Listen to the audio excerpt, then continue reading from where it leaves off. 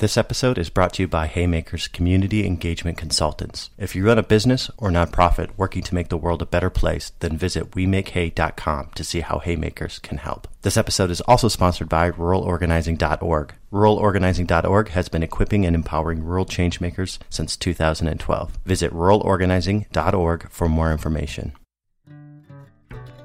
Since January 1st, Montgomery County, Ohio has had 163 overdoses just since January 1st.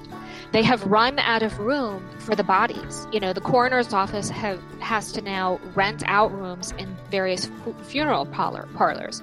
And those funeral parlors have to have naloxone on hand because they might get a dusting of fentanyl and overdose themselves, you know, from somebody's clothes or something. Americans are living through the worst addiction epidemic in our nation's history. Today, more Americans die each year from overdose than from car accidents and firearms, with many of the worst casualties happening far from the media spotlight in rural communities and small towns in the flyover states. Today's guest is Dr. Kathleen Friedel. Kathleen is the author of The Drug Wars in America and has spent nearly 2 decades examining how U.S. policy impacts our addiction crisis. I'm Matt Hildreth, and you're listening to Flyover Folk, exploring the progressive arts, culture, and politics of rural America. But I would like to start with a big picture and just maybe kind of define the terms. So, you know, I hear it called the opioid epidemic or the addiction crisis or whatever, but I'm curious to, one, have you explain that and then and what that means, and then two, just a little bit of background on your work in this area. So opioids refer to anything that can be derived from the poppy plant. And so typically heroin is the natural and morphine are natural products of opium poppies, but the opium poppies carry alkaloids that can be made into synthetic opioids as well. And the raw materials are things like oxycodone, which the brand name for that is typically OxyContin, and then hydrocodone is another alkaloid-derived synthetic opioid, and the brand name for that is Vicodin. So opioid is inclusive of an entire category of drugs that act in a similar way on the body to a stronger or lesser degree of potency. And the reason I called the piece that I wrote the Oxy Electorate, meaning the OxyContin electorate, about the November 2016 election is because I see the ground zero for the opioid epidemic, and I don't think anyone disputes this, was the approval of OxyContin, which is derived from oxycodone, the approval of OxyContin in 1996 by the Food and Drug Administration to treat chronic long-term pain. In the past, things like morphine and once upon a time, things like heroin were used to treat end-of-life pain. So that's typically called palliative care. And when people are dying of things like cancer, they're in excruciating pain. And, you know, doctors will prescribe morphine and things like that. So palliative care is one traditional category. And another category that opioids were used in and are still used in are acute pain. So if you have surgery or your wisdom teeth extracted, doctors or dentists will prescribe a short course of opioids. But in 1996, Purdue Pharma, the manufacturers of OxyContin, persuaded the FDA that their pill was less addictive because it had this slow release technology built into it. And that moreover, when somebody is in genuine pain, they had this theory that the pain canceled out the addictive properties. And even though we now know that the data presented to the FDA to support those claims was very faulty, the FDA approved OxyContin, including for prescribing for long-term chronic pain. And that's kind of ground zero. You know, we've bracketed up several magnitudes of order and built upon that. But from the years 2001 to about 2009, prescription painkillers and prescription painkiller abuse was really kind of the beating heart of the opioid epidemic.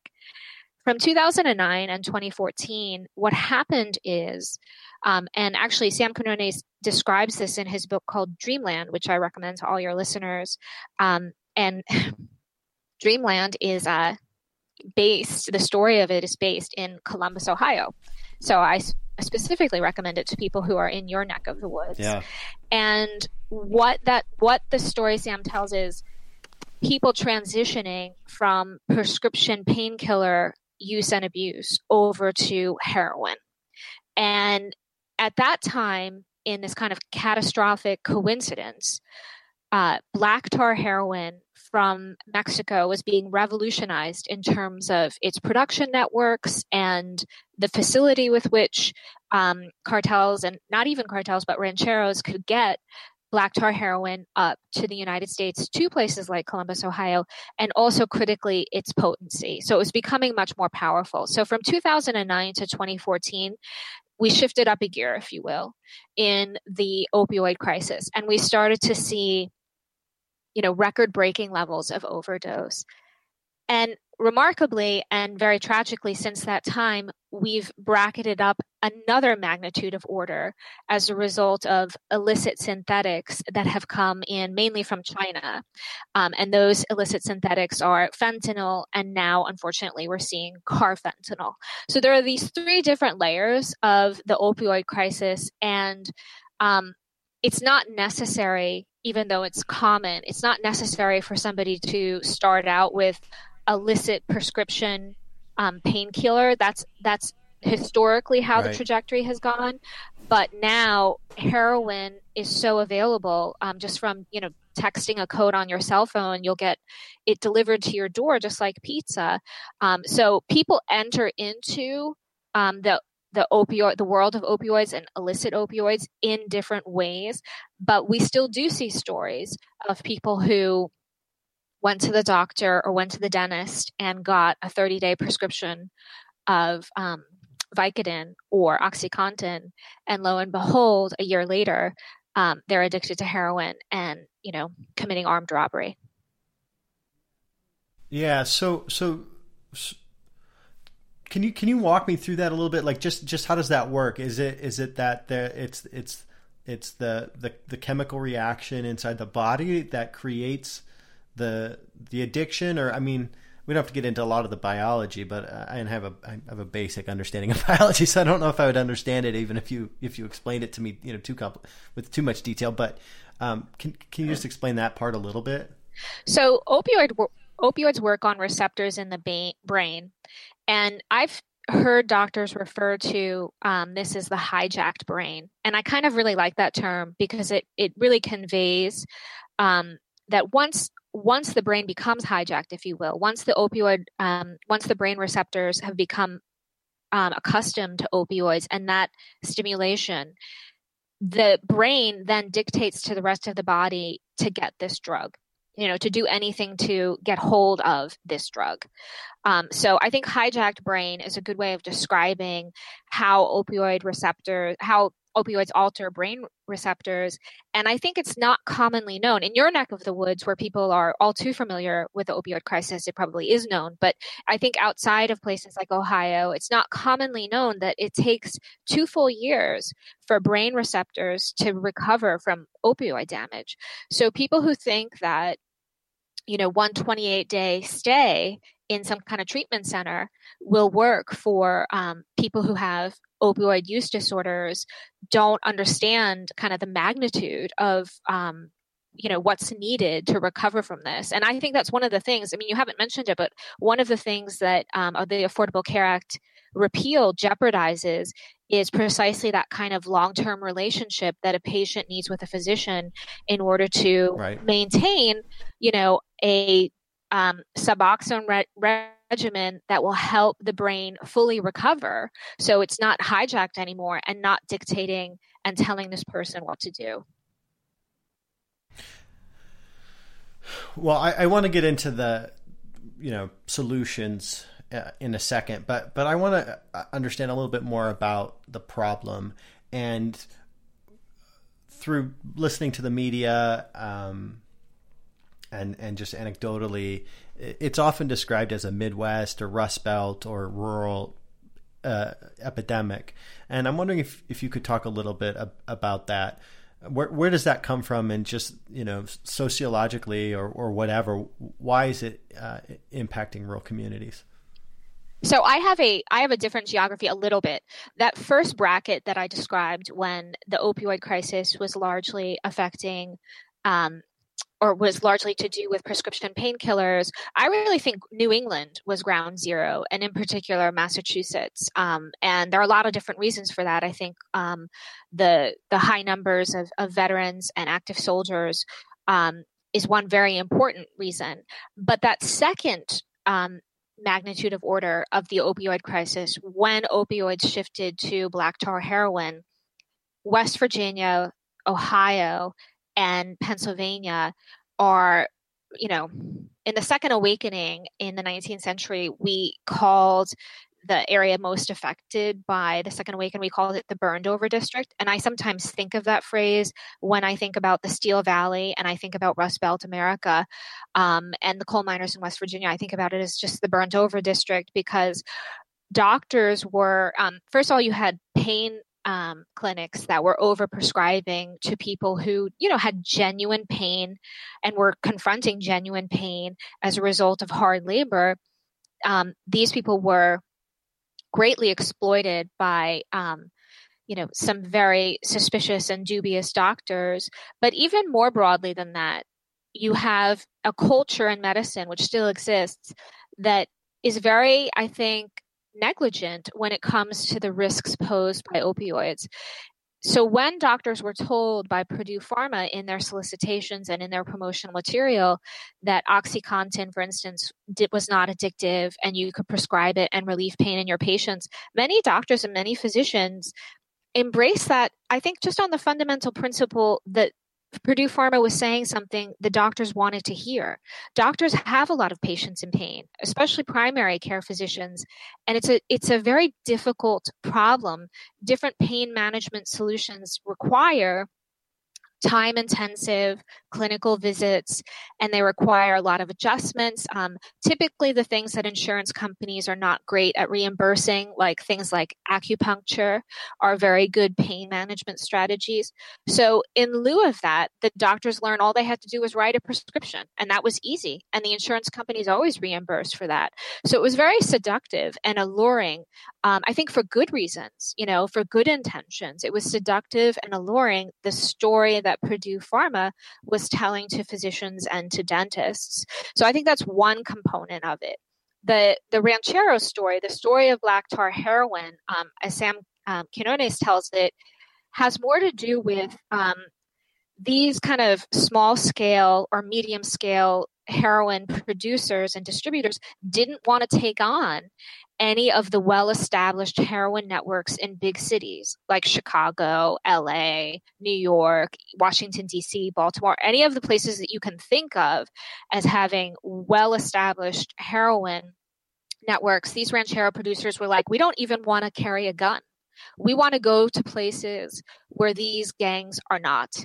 And so they would select cities like Columbus, Ohio. In fact, your city was specifically selected by some of the most innovative rancheros who, Sam tells a story in his book when the rancheros stopped targeting methadone clinics to solicit new customers and started targeting pain clinics that were overprescribing OxyContin. And that's a really critical shift in that second stage of the opioid crisis I was describing.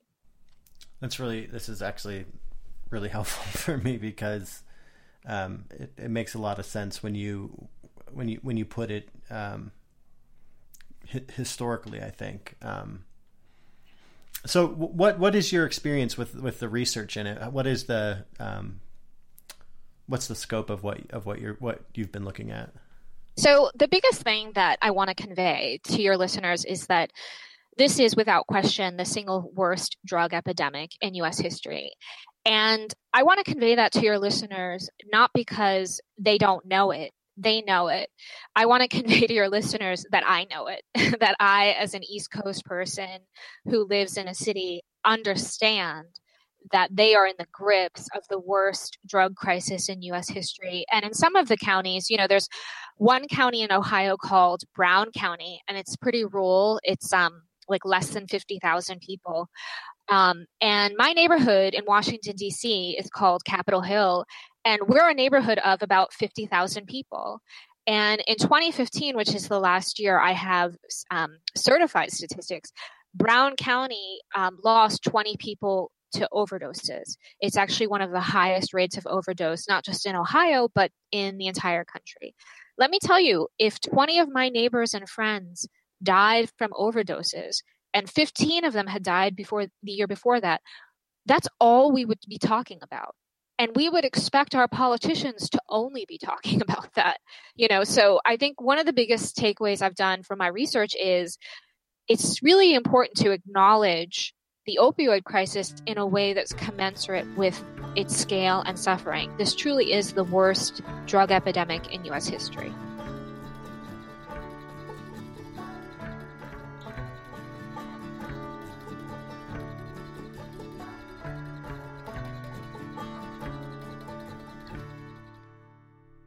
What are people looking at in terms of solutions to this problem?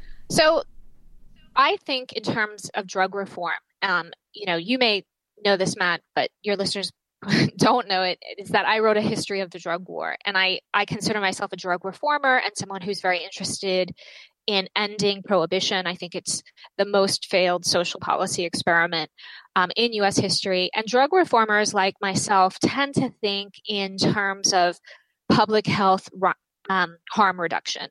And there are, in the field of public health, harm reduction is classified in three different ways: primary, secondary, and tertiary. And primary harm reduction has to do with preventing it in the very first place. So in this particular context, that would have to do with, for instance, ending the overprescribing of opioids. And there are different ways of doing that. And we're now at the point where 8 different states have legislation on the books. Actually, New Jersey just passed legislation yesterday. So now we're at 9 different states that have legislation on the books that take down how many pills you can get if you're a first-time opioid user for acute pain. So if you get that wisdom teeth extracted, you're no longer going to get a 30-day supply of Vicodin for just a wisdom tooth extraction. You're going to get 5 to 7 days, depending upon where you live in these various states. So that's primary harm reduction. Secondary harm reduction, which I don't think gets any attention at all, has to do with interdicting early. So when training our primary care physicians to screen for and detect addiction and dependence, and training them in how to taper people off of opioids, you would be horrified and amazed if I told you how freely physicians in the United States prescribe opioids, and at the very same time, how poorly trained they are in detecting addiction and dependence and trying to taper people off these drugs. It's totally irresponsible, and it has got to change. And then tertiary harm reduction, which is where I focus a lot of my energy and attention these days, has to do with, that's like front line, let's limit the damage kind of stuff. So needle exchange programs or safe injection sites are very good examples of tertiary harm reduction. That's when the problem is already kind of fully blown and doing its damage, and you're just trying to limit the scope of that damage. So I'm thinking about for, folks that are listening to this and are seeing their, and I think the way that it happens, at least the way that I'm experiencing it, is, you kind of hear it in the news a few times, and then every so often you get something that's just really close to home. But if this is something that a person cares about, in a state like Ohio or Pennsylvania or West Virginia or anywhere really, where do you think they should spend their time? What would have the biggest impact? So in Ohio and in most states, there are standing orders to prescribe naloxone to anyone who wants it. Now, that means it's called third-party prescribing. And most often those standing orders. So a standing order is just like everybody in the state just got that prescription. Like normally you would need a physician to write a prescription for you for a certain drug. And the standing order says everybody in the state just got this prescription. And naloxone is an opioid antagonist, and it's very effective. Thank God. It's very effective in reversing overdoses. And if people are in opioid ravaged counties, my recommendation to them is to discover the specific standing order in their state and learn whether they or friends are eligible to get naloxone and to have naloxone on hand.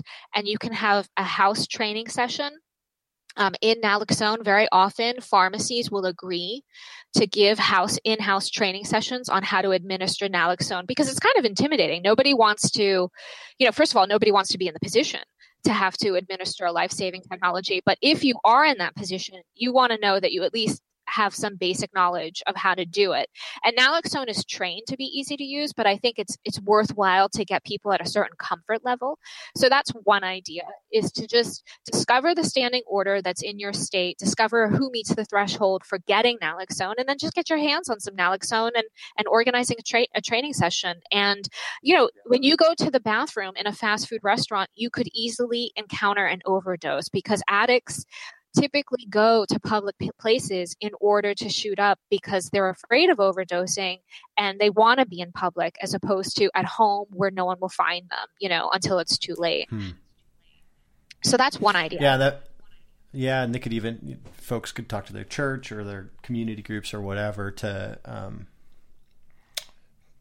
organize trainings on that. I think I would know some people that would be interested in that. So that's really helpful. Are any other ideas like that? I think the real practical stuff is what what people are looking for. Yeah. I think a lot of the listeners to your show are well into the territory of tertiary harm reduction. That, by the way, doesn't mean that especially primary harm reduction isn't worth their while as well. So I would recommend either you yourself as a constituent or through an organized group that you already have, reaching out to your state legislators and understanding what the prescribing laws are in your particular neck of the woods. It shocks the hell out of me that Ohio does not have mandatory prescribing guidelines at this particular point. All of New England does, and Ohio's neighbor Pennsylvania does, and I don't get what Ohio's up to. So I think that kind of organized outreach to state legislators. But I think it's also, this is a tricky thing, and actually your listeners will have more to say to me on this subject, and I'd be very interested to learn what they have to say. The world of treatment and substance use disorder treatment is a very murky world. We have a lot of very good outfits, and we have a lot of maybe not so great outfits, and then we have a few pretty dubious outfits coming in there and offering treatment. And sometimes, and these treatment groups can be under the auspices of a religious group, or they can be under the auspices of, just a private for-profit operator. I would think it's a huge service for organizers to identify the treatment programs in their area that have worked for the addicts themselves. Treatment programs that know the lay of the land, and, hold fundraisers for those groups, develop collaborative relationships with those groups, but even just know who those groups are, because one of your friends and one of your, someone in your social network will need that information if they don't already. And so I think identifying the best treatment options in your area, it is one of the things to do. And then finally, the last suggestion I would make is I think it's critically important for especially rural organizers to reach out to their congressional representatives and try to stave off any repeal of the Affordable Care Act. I think that's one of the most meaningful things you could do. It's actually unconscionable to me that the United States Congress is contemplating repealing the Affordable Care Act in the midst of the worst drug epidemic in U.S. history. I mean, that just strikes me as, we just callous and irresponsible in the extreme. Yeah, no, I definitely hear that. And I've never seen folks so organized as they are here in Ohio around the recess, and they're using the Indivisible Groups resources. And I think this is a really great layer to that. But I have one last question, and this is kind of a question I end the conversation on every time. But it's especially in this area. What really gives you hope? What keeps you optimistic? What keeps me optimistic at this point, because to be honest with you, Matt, I really experienced a lot of deep anguish about the opioid crisis. Before we went into recording, you were telling me a story, close to your network.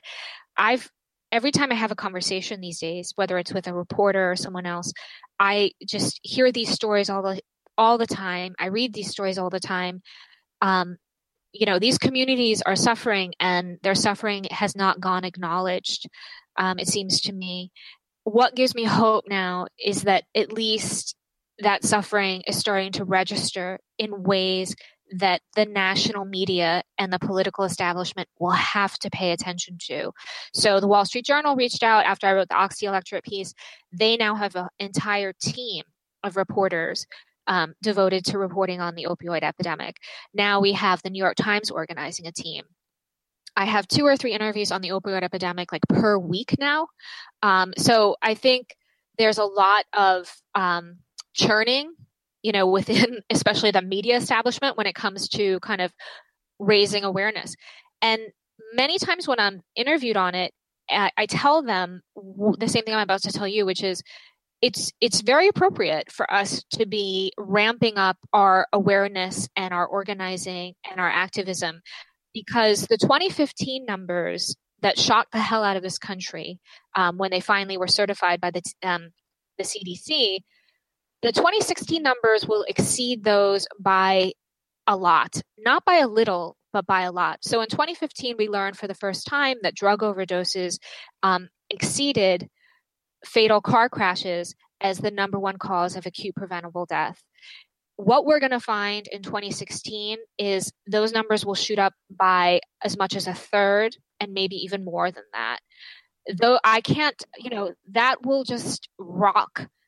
I'm already rocked by it because people have done the extrapolations and predictions, but when those numbers get finalized, it will rock the political establishment to its core, because those are casualty levels. Those are fatalities that we typically only see in an active war. So, we're fighting a war here. It's a war that's not been acknowledged in the way that it needs to, but we are fighting a war here. And what gives me hope, or what gives me at least the glimmer of a hope, is we're finally starting to see a lot of acknowledgement of just that fact. Well, sorry. Sorry. I was hoping for something a little bit more optimistic, but I think it's real. What you're saying is real, and I'm sorry. Matt, I'm sorry to interrupt you, but I always do these kinds of empathy exercises. I think that I already have a lot of empathy, but I always try to imagine what these figures would mean if they were in my life every day. But the New York Times published a story about 2 weeks ago on Montgomery County, Ohio, in your neck of the woods. And since January 1st, Montgomery County, Ohio has had 163 overdoses just since January 1st. They have run out of room for the bodies. The coroner's office has to now rent out rooms in various funeral parlors. And those funeral parlors have to have naloxone on hand because they might get a dusting of fentanyl and overdose themselves, from somebody's clothes or something. So, you'll have to forgive me a little bit because we are actually in the darkest days of the opioid epidemic. It just takes a while for the numbers to catch up. So I hope I know that I just gave you a very dour vision. But that's where I am right now, because that's where the opioid crisis is. These are the worst days. These are the worst days right now. Well, I think that this is something that our audience cares a lot about, and it's on a lot of people's minds. So I definitely want to check in with you over the next few months. Maybe we'll loop back when those numbers come out. Yeah. And jump into those a little bit more. And then I know there was some work done at the USDA with some folks where they actually started, creating a task force or whatever. And I want to get into those networks a little bit and see what's working and where people can be effective. But I think this is something more that this group needs to be looking at, especially for those of us that live in places like Ohio, Pennsylvania, and Wisconsin, or in maybe Wisconsin as well, but in West Virginia. So if you're available, we'll definitely follow up, and would love to get your take on the numbers when they come out. Yes, and my invitation to your listeners is very real. I would love to hear from them about what treatment and what other things are going on in their area, because this is a story that is where they are. And I think we're not gonna solve it until we actually confront it and understand the reality. So what's the best way for people to follow up and take a look at your work or reach out? So they can find me on Twitter very easily. I'm at KFrydl, KFRYDL, and I post on the opioid. We follow each other, Matt, on Twitter, and I know you can attest to the fact that I post on the opioid crisis quite often, and I'm always looking for stories. And actually, I just recently, in fact, just today, I resolved to start drawing attention to local news reporters. And Ohio has a lot of great local papers, by the way. And I'm just starting to draw attention to local news reporters who are covering the opioid crisis, among other things. So if you guys have some tips on local reporters who are covering the opioid crisis, please let me know. I will, for sure. I'll keep an eye out for it. But thanks so much for taking the time and for talking with us. It's my pleasure. Thanks, Matt.